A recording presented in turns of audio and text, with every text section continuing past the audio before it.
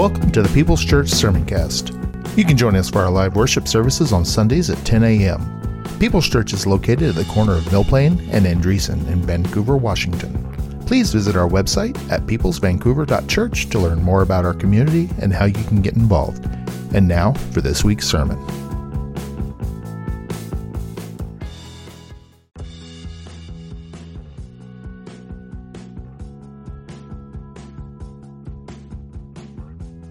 You're listening to the Sermoncast from People's Church of Vancouver, Washington. You're invited to join us on Sunday mornings at 10:30 a.m. We're located at 6801 East Mill Plain Boulevard in Vancouver, Washington. For more information, visit us at peopleschurchvancouver.org. And now for this week's sermon. He is risen.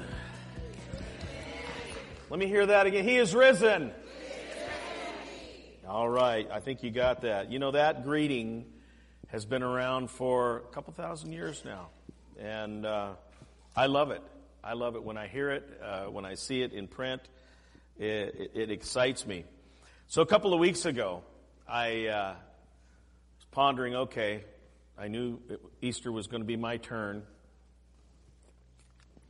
And I was pondering what to do as far as what to speak on.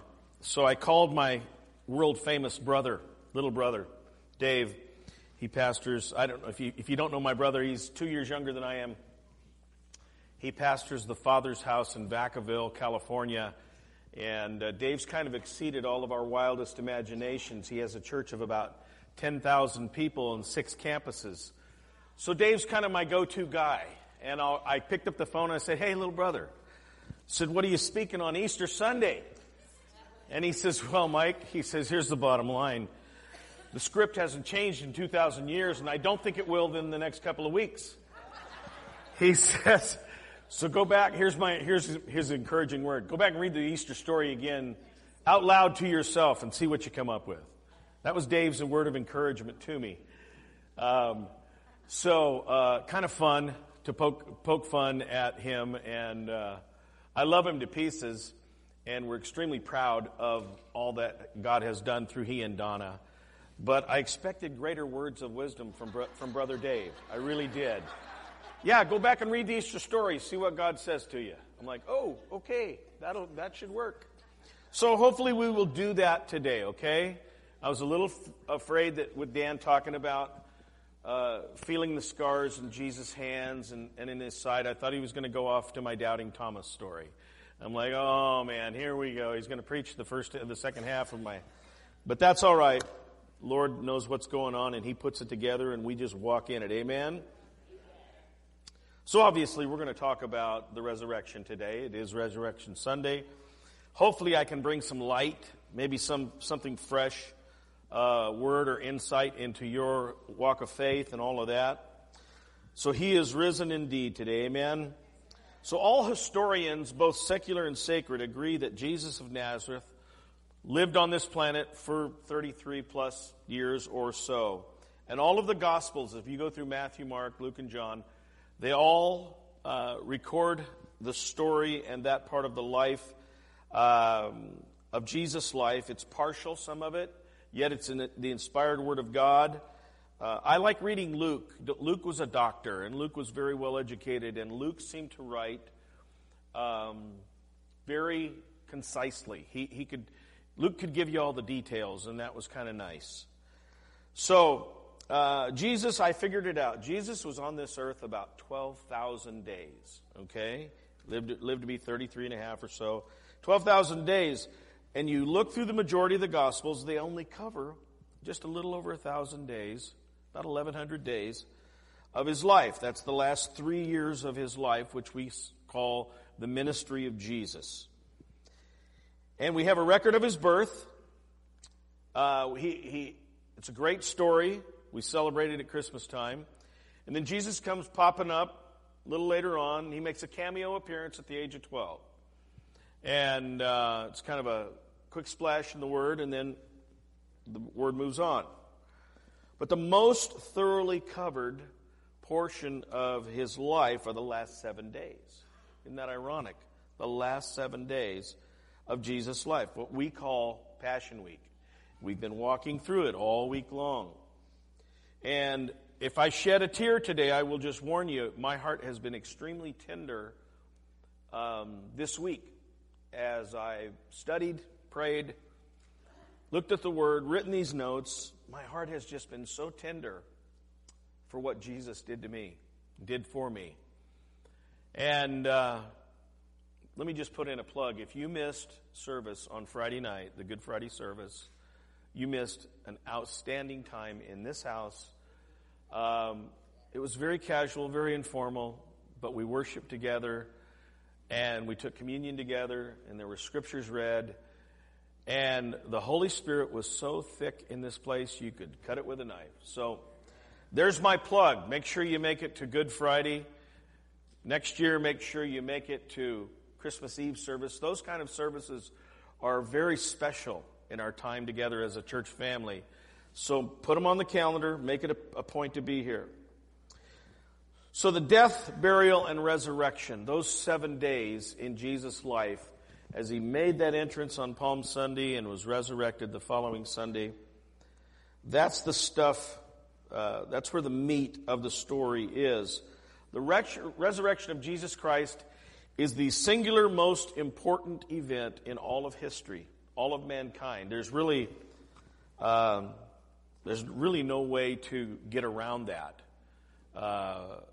The Bible has been the number one selling book in all the world for many, many years, and will continue to be, I believe. It's amazing, the story.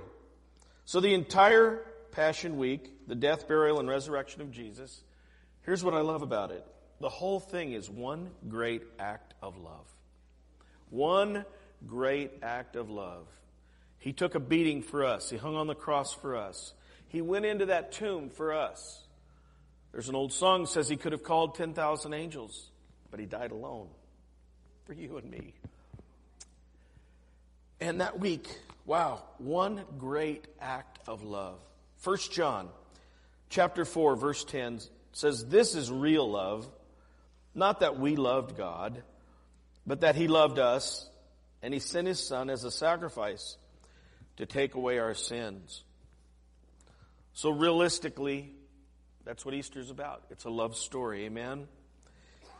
And the reason that the resurrection is such an important part of this story, I believe that the cross, without a resurrected Jesus, basically, it doesn't really have the power to change our lives. He's just another religious guy, maybe a bit of a religious zealot who came along, like the other religious zealots. But he resurrected. He predicted his resurrection. He predicted his death, predicted his resurrection, and then he followed through. Amen? That's the part that changes our lives.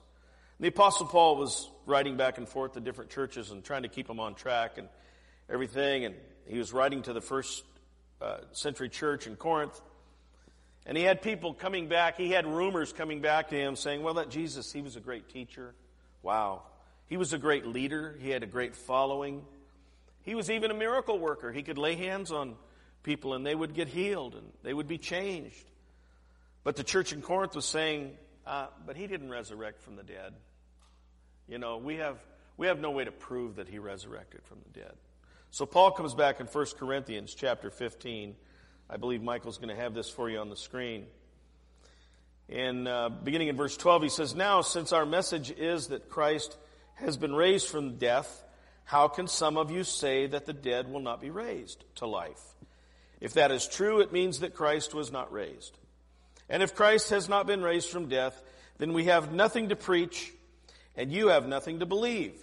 More than that, we are shown to be lying about God because we said that he raised Christ from death. But if it is true that the dead are not raised to life, then he did not raise Christ. For the dead are not raised, neither has Christ been raised. And if Christ has not been raised, then your faith is a delusion, and you are still lost in your sins. It would also mean that the believers in Christ who have died are lost." Paul always said it like it was, huh? Verse 19, if our hope in Christ is good for this life only and no more, then we deserve more pity than anyone else in all the world. Isn't that the truth?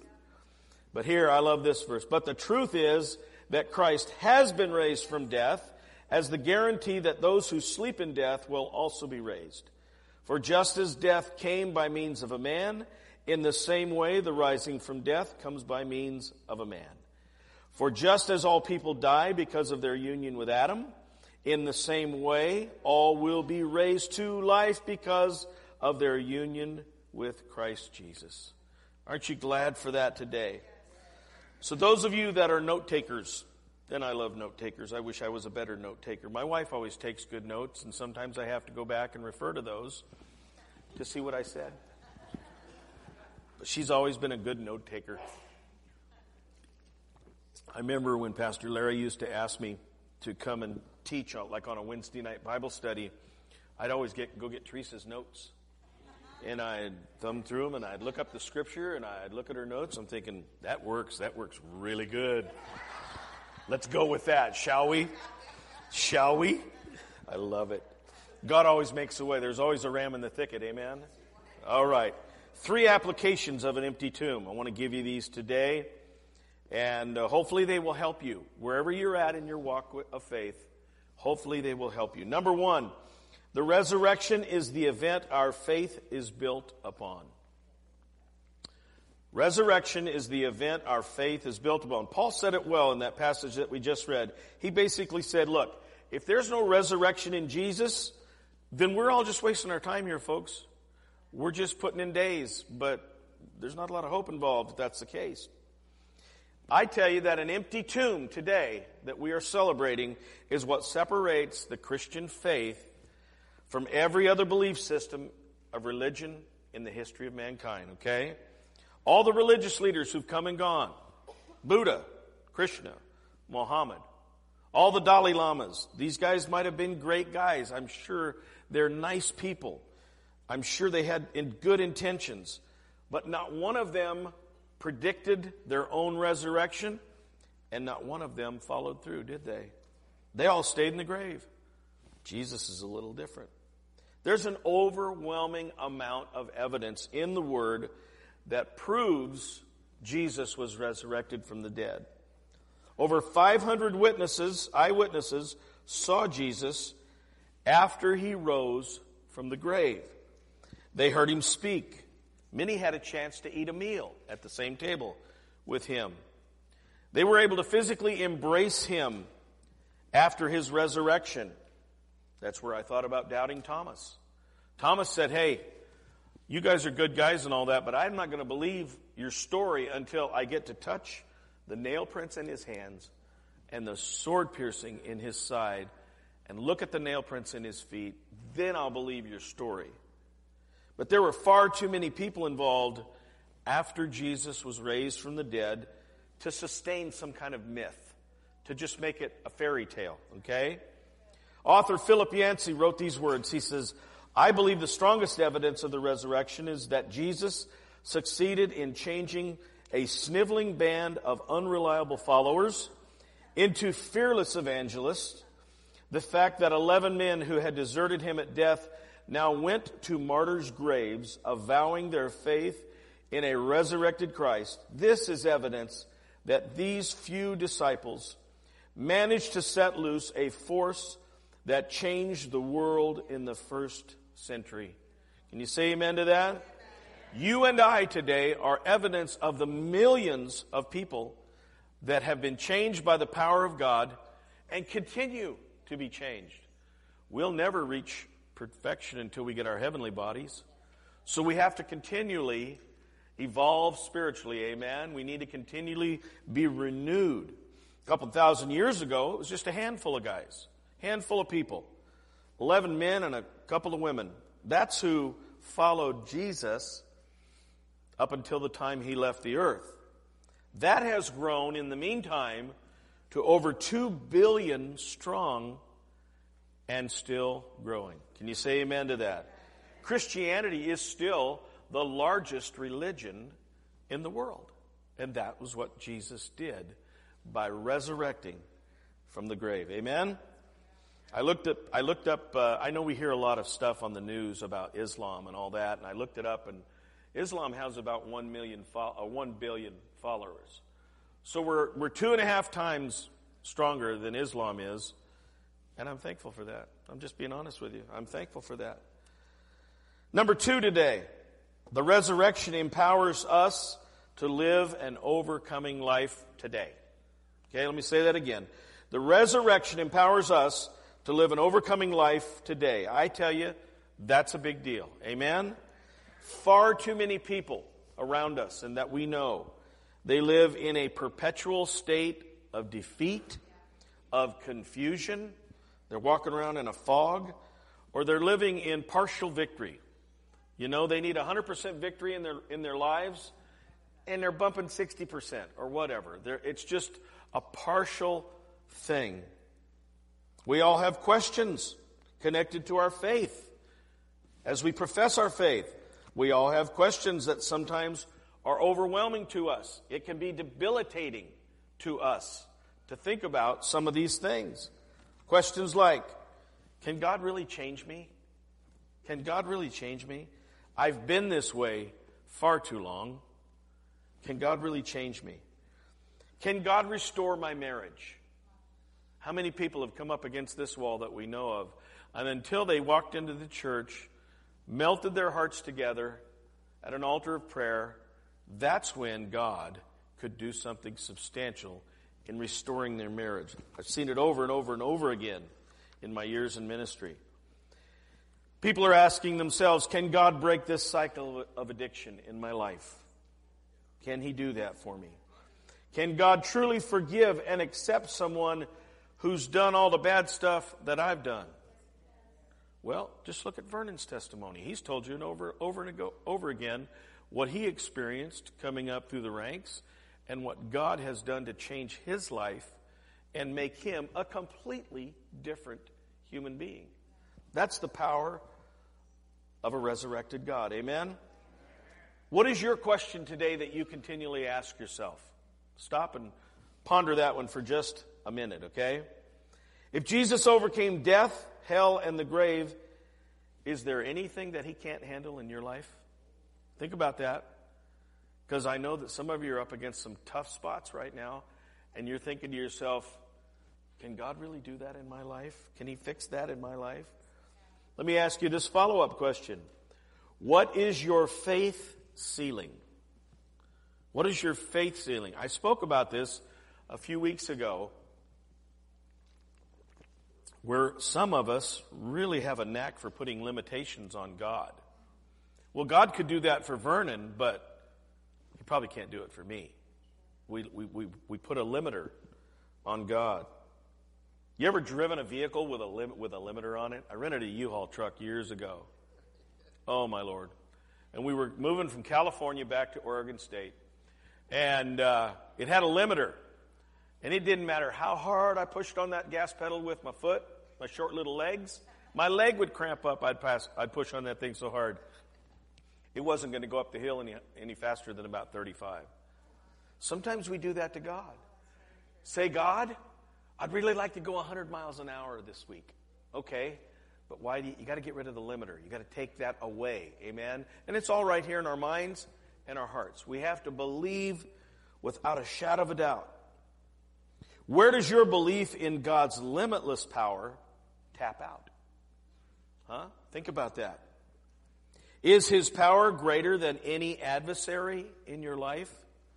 Say, well, what's that? Is that just Satan? No, sometimes that's the thing that jumps up in your face that's attempting to take you out. It's that thing. So think about that. Is His power greater than any adversary? Fear is an adversary. Fear of your future. What does that look like? I'm a little bit in that, hanging in the balances right now.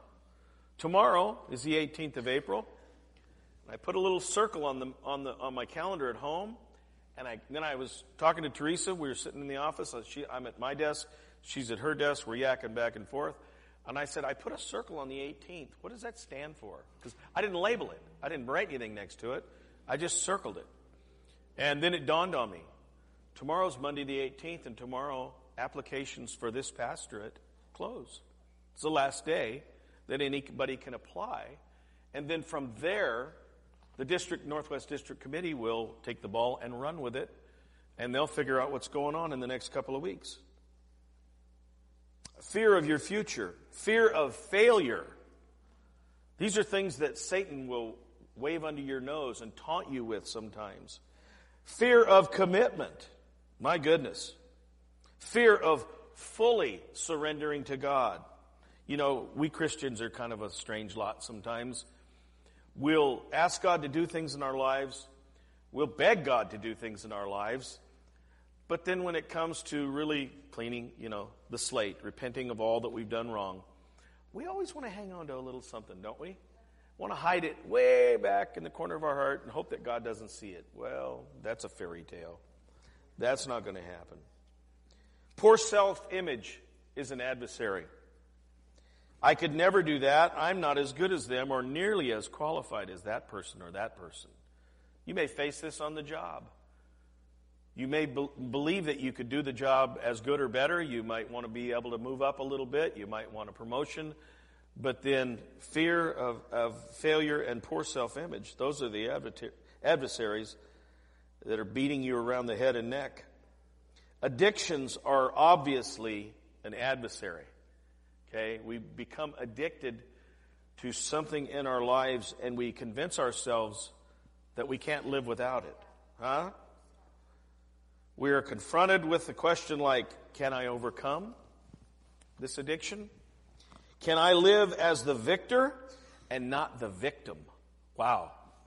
If you can walk out of that mess and believe God to deliver you from that, wouldn't it be nice to live in victory for a change and not have that addiction rule your life, your world? This is where the power to live a new life comes into play, and it was provided because of that empty tomb. Romans chapter 6, beginning in verse 4, says, "We were therefore buried with him through baptism into death, in order that, just as Christ was raised from the dead through the glory of the Father, we too may live a new life." I like that. "For if we have been united with him in death like his, we will certainly also be united with him in a resurrection like his. For we know that our old self was crucified with him, so that the body ruled by sin might be done away with, that we should no longer be slaves to sin. Because anyone who has died has been set free from sin. Now if we died with Christ, we believe that we will also live with him. For we know that since Christ was raised from the dead, he cannot die again. Death no longer has mastery over him." Can you say amen to that little passage of Scripture that really lays it out in black and white for us? Because of an empty tomb, you and I have been given the power to live above it. Above it. Whatever it is in your life and in your world, we have been given the power through a resurrected Christ to live above it. Amen? Ephesians 1:19. "I want you to know about this great and mighty power that God has for us followers. It is the same wonderful power that raised Christ from the dead and seated him in the place of honor at God's right hand in heaven." Romans 8, chapter 8, verse 11.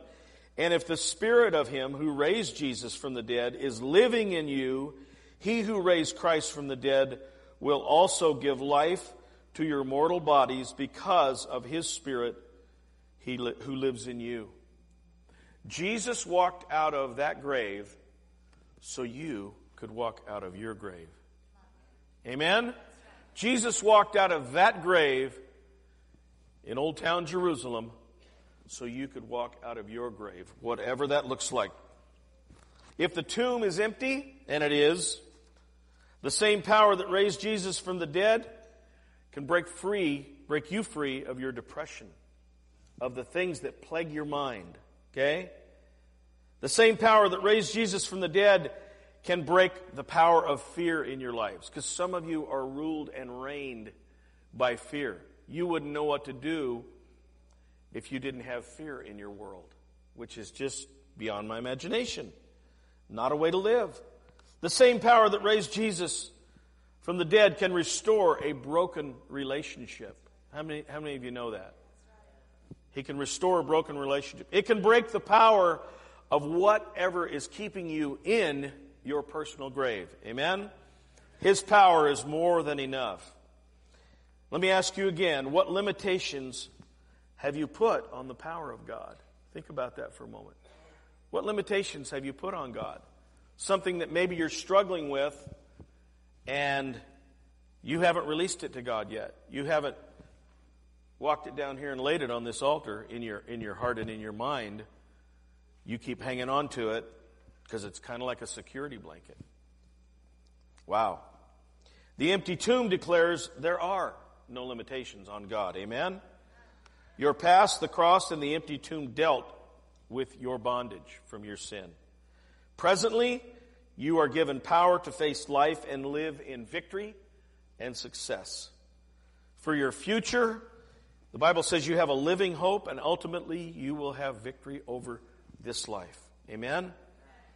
Number 3 today, if you're the note taker, the resurrection will have the last word. The resurrection will have the last word. Thus, the title of my message this morning. You think about it, Mary and the ladies that followed Jesus, and a couple of the disciples, they all came to the tomb looking for a dead body. That was their reality. They were prepared. Somebody quoted the Friday night about 75 pounds of perfume and anointment and all that good stuff that they were bringing to anoint the corpse, the dead body of Jesus. That was their reality. And sometimes that's our reality, that when we experience death in our lives, that it's final, that it has the final word over us. But let me encourage you today, it's just the gap between Friday and Sunday. Amen? It's just the gap between Friday and Sunday. In the timeline of history and humanity, we are between Friday and Sunday. I believe that with all my heart. Death seems final to us.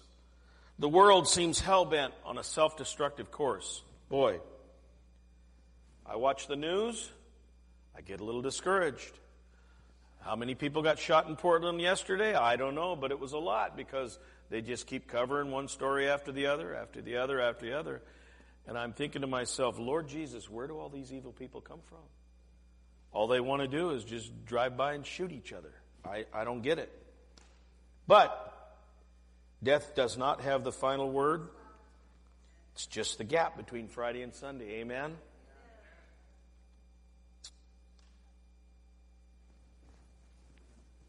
Let me move on. As human beings, we are mere mortals. Amen? We are mere mortals. We are not gods. Friday says, cancer won. Death won. My failure won again. But an empty tomb has the last word and says, wait, there's another resurrection morning coming. Amen? As a planet, Friday says, wars will take us out. You can watch every play-by-play in the Ukraine war every night on the news. Wars are going to take us out.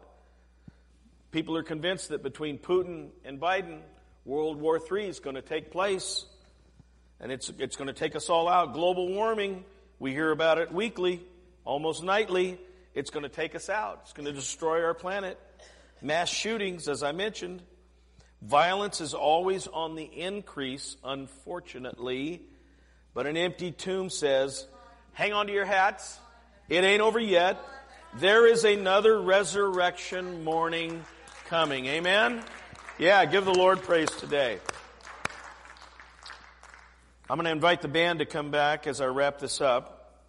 We're going to sing a song of worship together before we leave today. But let me share this passage of Scripture talking about there is another resurrection morning coming. 1 Corinthians chapter 15, beginning in verse 51. But let me reveal to you a wonderful secret. We will not all die, but we will all be transformed. I like that. It will happen in a moment, in the blink of an eye. when the last trumpet is blown. For when the trumpet sounds, those who have died will be raised to live forever, and we who are living will also be transformed. For our dying bodies must be transformed into bodies that will never die. That's a heavenly requirement. Then, when our dying bodies have been transformed into bodies that will never die, this scripture will be fulfilled. Death is swallowed up in victory. O death, where is your victory? Death, where is your sting? For sin is the sting that results in death, and the law gives sin its power. But thank God, He gives us victory over sin and death through our Lord Jesus Christ. Aren't you glad for that today? There's a promise you can stand on. Amen? So let me ask you one more question. What enemy in your life seems to have the final word over and over again? Think about that. Weigh it in your heart. Because Jesus is alive and well, the Bible tells us, sitting at the right hand of the Father, ever to make intercession for you and I. Because of His resurrection from that tomb. Wow. The sin of your past was dealt with on the cross. The power that you need for today is available to you because of an empty tomb. The promise of your eternity with Jesus is available to you because of an empty tomb. Amen? We simply have to respond to His invitation to live a resurrected life. Amen? Hallelujah. Thank you, Jesus, for the blood that you shed.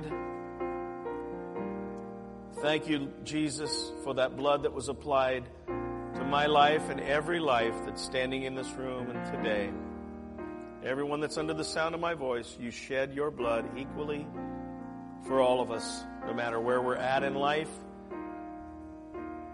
no matter where we're at in our walk of faith, you are there. There are some here today, Lord Jesus, that maybe have not confessed you as their Lord and Savior. I pray today that the seed has been planted in their heart, and they will seek you out. They will know your word and understand how much you love them and how much you gave for them. Thank you for that today. Lord, we pray, as we close today, we pray over Grace as she boards a plane for California. We pray over Michelle as she gets ready to drive that stretch to Northern California. We pray for traveling mercies. We pray for guardian angels to be with them. We pray for peace to be in their hearts.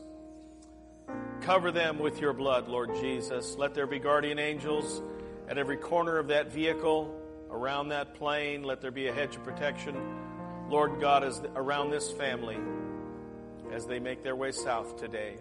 We give you the praise. We give you the honor. In Jesus' name. And everybody said amen? Amen. Lord bless you today. Thank you for coming out on this Easter Resurrection Sunday.